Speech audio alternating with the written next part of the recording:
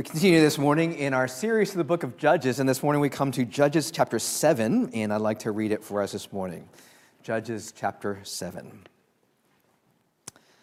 Early in the morning, Jerubbaal, that is Gideon, and all his men camped at the spring of Harod. The camp of Midian was north of them in the valley near the hill of Moreh.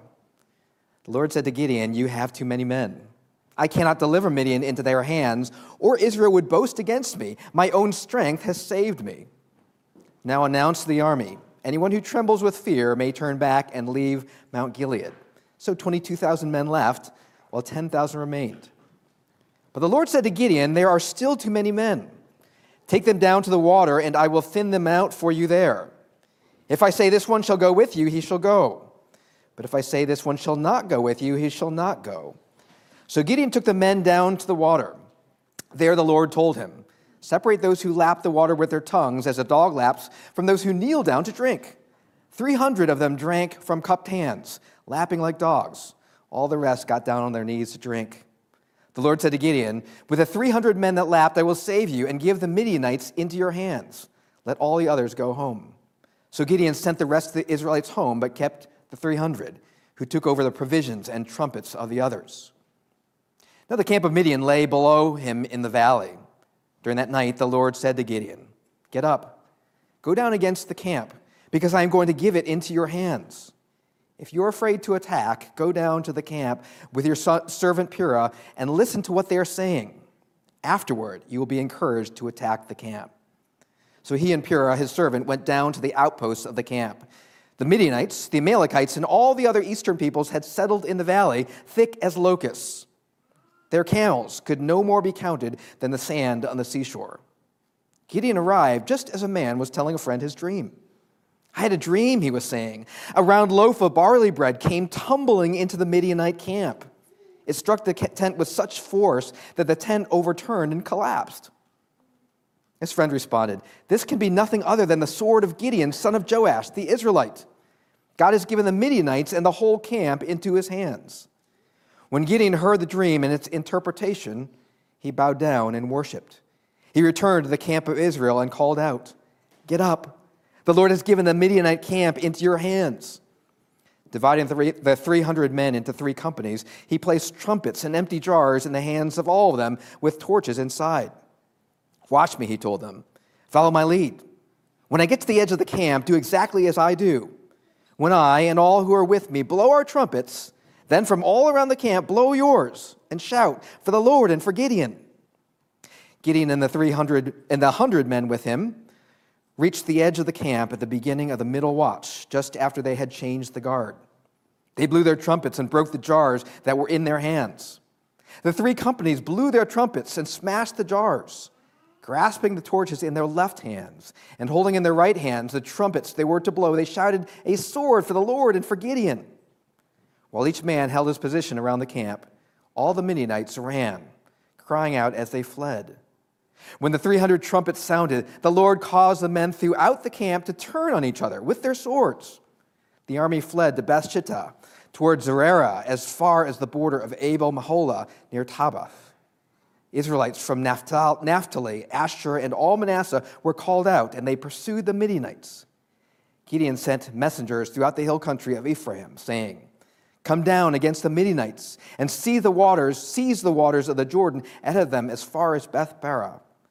So all the men of Ephraim were called out, and they seized the waters of the Jordan as far as Beth-barah.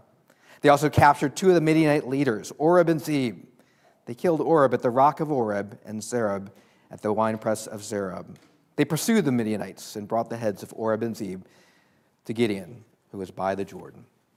This is God's word. Please pray with me.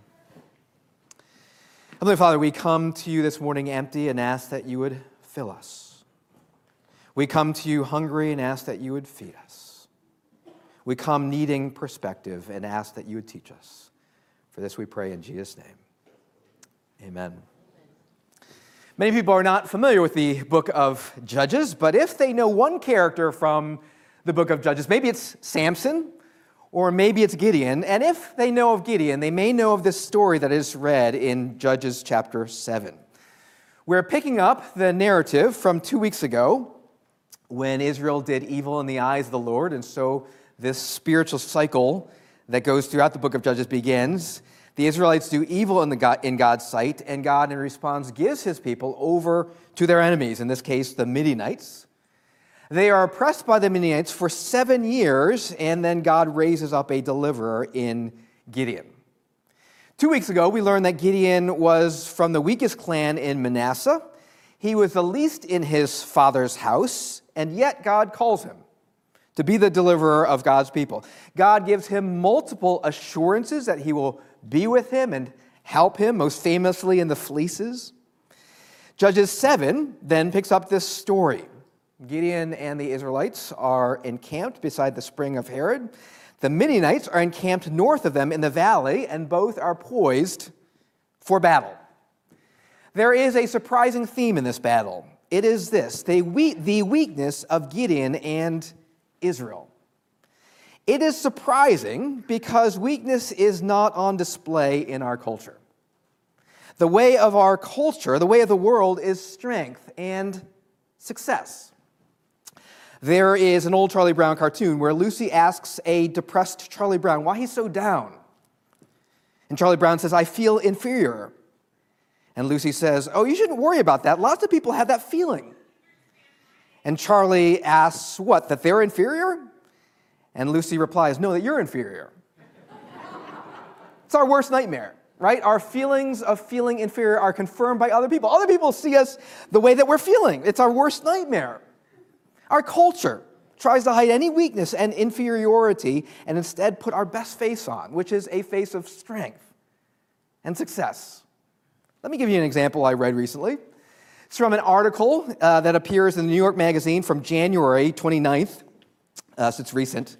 It's entitled, "Inventing the Perfect College Applicant." And this article explains how super wealthy families hire independent education consultants to help their children get into elite colleges. So one such firm, called Command Education, charges families $120,000 per year to create a narrative that will get their student into an elite college. They offer personalized white glove service to curate a student's extracurriculars, help them land summer internships, start blogs and companies that they can write about, polish accolades to a high shine, craft essays, all in order to develop what they call a passion project, making a student highly specialized with a specific talent or passion where they are so good at something that it dares the admissions officer not to accept them or regret it later. In one recent survey, 1/3 of Horace Mann high schoolers admitted to working with a private consultant. But even this becomes competitive. One parent at an elite school in Manhattan offered a very successful and highly paid education consultant $1.5 million not to work with any other student in his child's class. When the consultant declined the offer, the parent joked that maybe he should just buy the company altogether. In this elite world, many people use an education consultant, but no one wants it known. So it's very common, apparently, to have the consultant sign an NDA, a non-disclosure agreement. Because, we want to appear as strong, as successful, not as weak and insecure. We're all trying to build that perfect resume, aren't we? That's filled with strength and success. No one would write this on their resume, for example. "I was fired from my last position due to low performance." No one would write under the skills section of their resume, "I can usually type without looking at the keyboard." Or, "I struggle with follow-through and frequently procrastinate." That may be true, but we're not going to say that.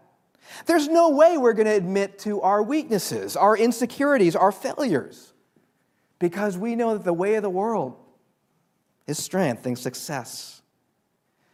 And into this world comes Judges 7 that shows us that weakness is the way for Gideon. I took the sermon title from a book by J.I. Packer entitled the same, "Weakness is the Way." And he writes this short little book to make this point. The Christian way of life and service is a walk of weakness, as human strength gives out, and only divine strength can sustain and enable.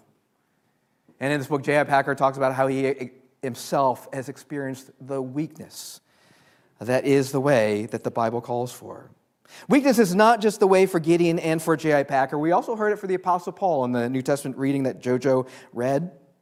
In 2 Corinthians 12, Paul says God's power is not just active in weakness, but made perfect in weakness. My friends, this is countercultural. This is counterintuitive. We spend all our lives pursuing strength and success when God says weakness is the way. That's countercultural. That's counterintuitive. Judges 7 teaches us this morning that weakness is the way that we best experience God's strength.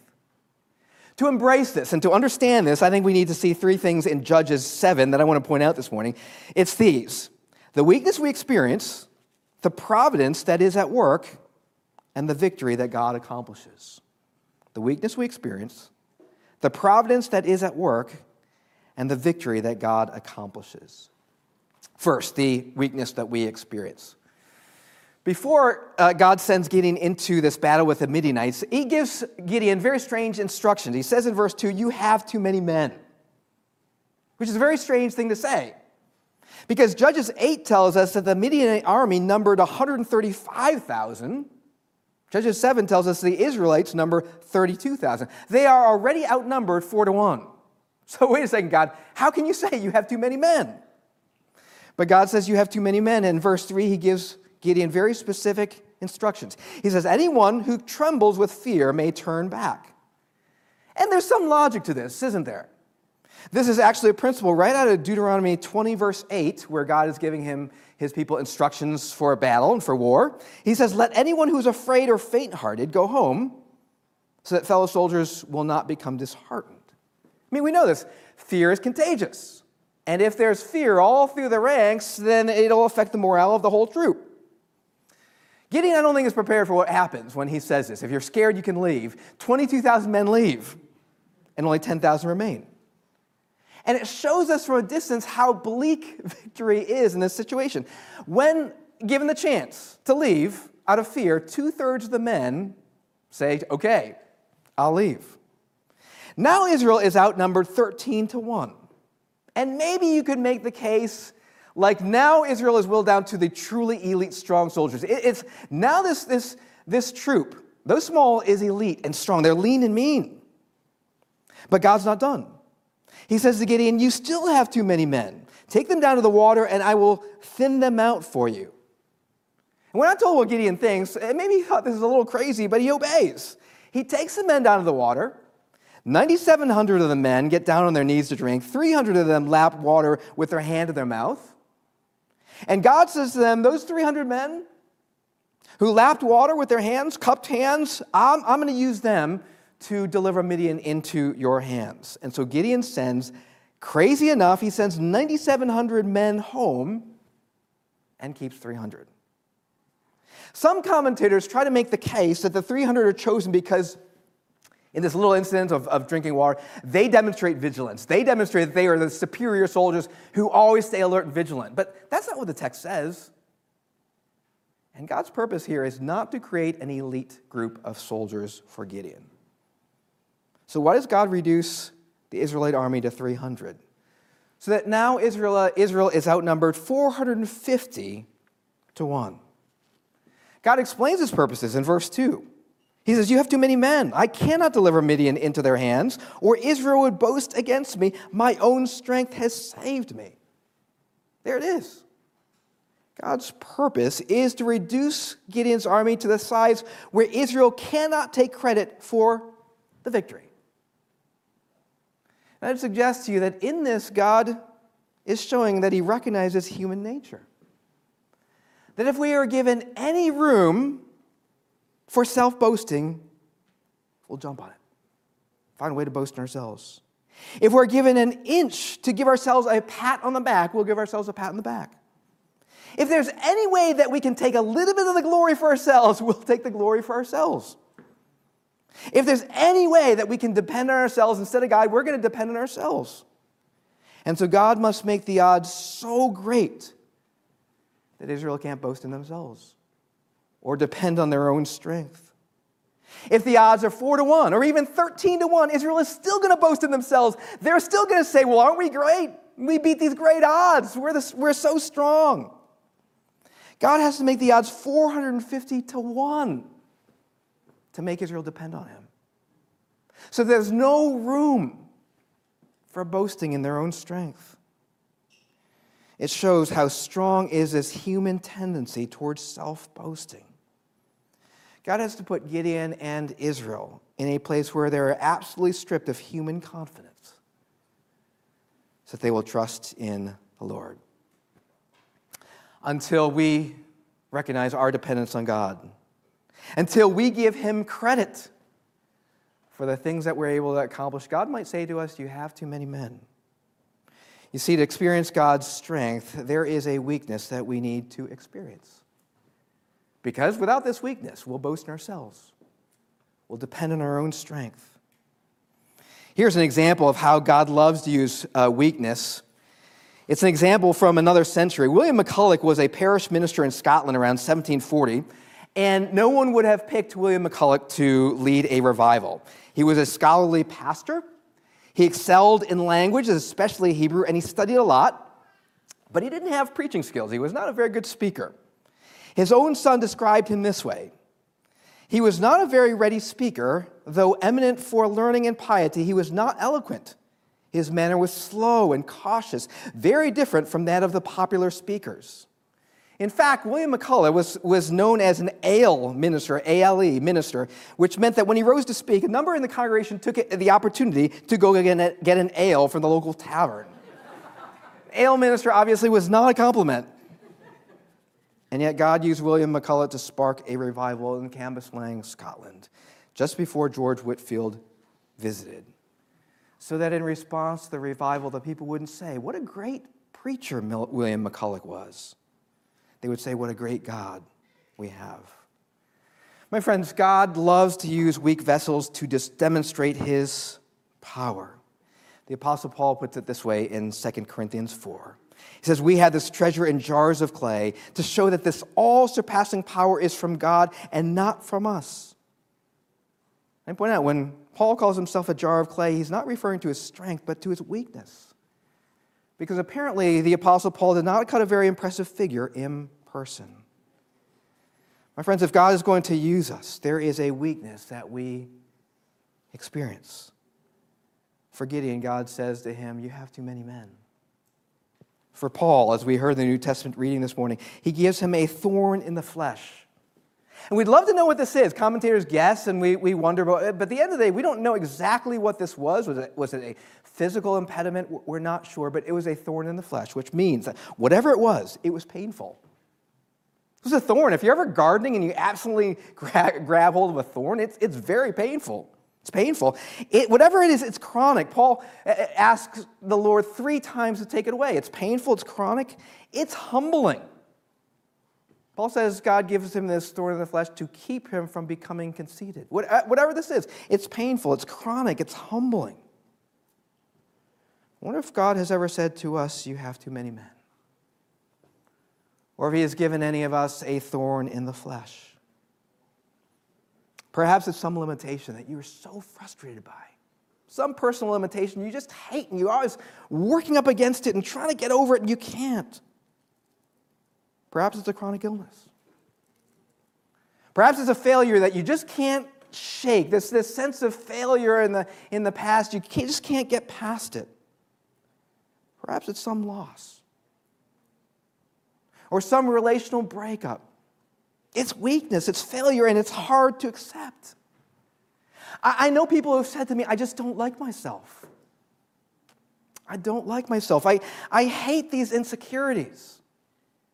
I can't forgive myself for this failure. And if you feel that way, sometimes we feel stuck and we're like, how do I move on? How do I move forward? And my friends, here in Judges 7 is a way to accept our weaknesses and not just accept them, but embrace them by seeing them as an opportunity to experience God's strength. Because here in Judges 7, the greater the weakness, the greater the experience of God's power and his grace and his strength. Perhaps you can think of it this way. If you need money, and you were to go to Warren Buffett, he's a personal friend, and you were to go to him and you say, like, I need $10. And he gives it to you, you would not be experiencing the true measure of his wealth. But if you went to Warren Buffett and said, I need 10 million, and he actually gave it to you, you would be experiencing the true measure of his wealth. My friends, in the same way, if you go to God with greater weakness and greater need, there is the potential that your experience will be greater of his strength and of his grace. This is what enables Paul to not just accept his weaknesses, but to boast in them and delight in his weaknesses. Because he says, in my weaknesses, then Christ might be glorified. In my insecurities, Christ might become greater. His strength might be seen for what it is. My friends, if we want to experience God's strength, the full measure of it, there is a weakness that we must experience. Secondly, there is a providence that is at work. On the night before the battle, God knows Gideon is still afraid, and so he reassures him. Consider with me how God reassures Gideon. Verses 9 and 10, he says, the night before the battle, he says to Gideon, get up and go down into the camp, because I'm going to give it into your hands. If you're afraid to attack, and he knows Gideon's still afraid, he says, go down to the camp with your servant Purah and listen to what they're saying. Afterward, you will be encouraged to attack the camp. So Gideon slips down into the Midianite camp in the darkness, and you have to imagine the moment. It's not too hard. I mean, he's slipping down into the enemy camp. It's dark. His heart is pounding. One false move, and he's a dead man. The Midianites and Amalekites, we're told, are settled in the valley as thick as locusts. It's a sight that will make the bravest man quiver with fear. Gideon sees the camels that can no more be counted than the sand on the seashore. I mean, there's just unlimited military power. These details are given to us just to underscore emotionally that from a human standpoint, there is no hope for victory. Gideon and his servant Purah crawl up to one of the tents, and they hear men talking, and they hear this conversation. One of the men says, I had this dream of a round loaf of barley tumbling into the Midianite camp, and it struck the tent with such force that the tent collapsed. And the other man in the tent says, I think that's nothing other than the sword of Gideon. God has given the Midianites and the whole camp into his hands. I mean, these are the exact same words that God said to Gideon, but now on the lips of a Midianite foot soldier. And this is the assurance that Gideon needs. I would suggest to you that this is a remarkable providence of God. The Westminster Shorter Catechism defines God's providence as this. It is his most holy, wise, powerful preserving and governing all his creatures and their actions. There is a God who's in charge governing all his creatures, all their actions. And maybe, many of us in this room believe that there is a God in charge of the world. We believe in God's providence governing the universe, keeping in motion. Psalm 115, our God is in the heaven. He does all he pleases. But do you believe that God's providence oversees all the smallest details in your life and mine? Jesus says that God numbers the hairs on our head. Jesus says that not even a sparrow falls to the ground outside of the Father's care. That's pretty specific. That's pretty detailed. Consider God's providence for Gideon here. He orchestrates everything that happens here in this little episode for Gideon's assurance. And pause with me for just a moment. I mean, consider the complexity and coordination required to make this moment of assurance happen. I mean, God's got to send a dream to one among 135,000 Midianite soldiers. Got to give one of them a dream. Make sure he's in the same tent as another man that he gives the interpretation to. He needs to make sure they're in the same tent. And then he needs to bring Gideon at just the right moment, just the right tent, just the right moment, to hear this conversation. I mean, there are thousands of tents. If Gideon goes up to the wrong tent, he doesn't hear this conversation. If Gideon shows up a few minutes too early, or a few minutes too late, he doesn't hear this conversation. I mean, think about the complexity and coordination involved in this assurance of Gideon. God orchestrates all the details to provide assurance for Gideon. Judges 7 shows us a providence that is at work.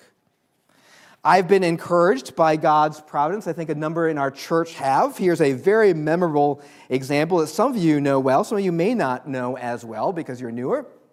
In 2015, when our church was contemplating a building project, the building that's built behind me, we faced a very daunting task. It was just a lawn before that building was built. And there was some question whether we could even build in the back of our property with the setback limitations. There was a question of whether our congregation, smaller at that time, could raise enough money to afford a building project. I remember introducing the idea of a building project at a congregational meeting. And after the meeting, someone I didn't know at the time came up to me and said, I'd be interested in helping. I said, great to hear. Can you tell me a little bit more about yourself and what you do? And he told me that he was the head of the Army Corps of Engineers in Manhattan. I said, wait, like not just there, like all of Manhattan, like all of Manhattan. He was the in charge of the whole Army Corps of Engineers. And I said, I think we have a place for you. God's providence provides. When it came time for a capital campaign, I said to myself, how am I going to do this in the midst of all my other pastoral responsibilities? I've never led a capital campaign. How am I going to do this? And there was in the congregation at the time a CFO who was in between positions, and he heard about this. He said, I would love to help. Can you put me to use? God's providence provides. We were not a large congregation at the time, but through 2 campaigns, God provided $2 million, pledges. Then the question was whether our building plans would pass the Montclair Zoning Board, especially because we were applying for a number of variances because of setback limitations, and also our neighbor was dead set opposed to our project. And he said, I'm going to speak up against your project. We had no idea whether we would pass. It was a 5-hour hearing. At one point, the zoning board seemed so opposed to our project that our civil engineer put his head in his hands and says, we're sunk, we're not going to pass. In the 11th hour, the zoning board chairperson himself put in a good word for our project, and we were approved after 5 hours at 1 in the morning. We had to pinch ourselves to make sure that we are not dreaming. There is a providence that is at work, like Gideon, so for us, in our daily details of life. G.K. Chesterton puts it this way. I'd always felt life first as a story. And if there is a story, there's a storyteller. I need to say that God's providence, I don't think, is the same thing as guidance.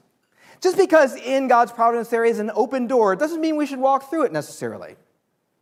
And just because in God's providence there is a closed door, doesn't mean that we shouldn't persevere through it. See, we still need God's wisdom to interpret the circumstances in front of us. God's providence is not the same thing as guidance. But God's providence does provide us encouragement and assurance that God is in control and in the details. When Gideon experiences God's remarkable providence, he bows down and worships. When we experience God's remarkable providence, at the zoning board at 1 a.m., we bow down and worship in the parking lot of the municipal building at 1:30 in the morning. There is a weakness that we experience. There is a providence that is at work. And then third and last, there is a victory that God accomplishes.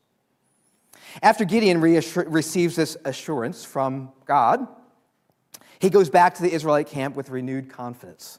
And he rises the men and says, get up, the Lord is giving Midianite into our hands. And he divides his 300 men up into 3 companies. Each man gets a trumpet and an empty clay jar with a torch inside, which I point out is not your usual equipment for battle. Not one of them has a weapon that they can defend themselves with. Gideon gives his men these instructions. Verse 17, he says, watch me. Follow my lead.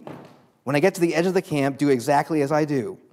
When I and all who are with me blow our trumpets, then from all around the camp blow yours, and shout for the Lord and for Gideon. So these 3 companies reached the edge of the Midianite camp at the beginning of the middle watch, just after the guards changed. It's probably about 10 p.m. at night. Gideon gives a sign. They blow their trumpets. They smash their jars. They hold up their torches, and they shout, for Gideon, for the Lord and for Gideon.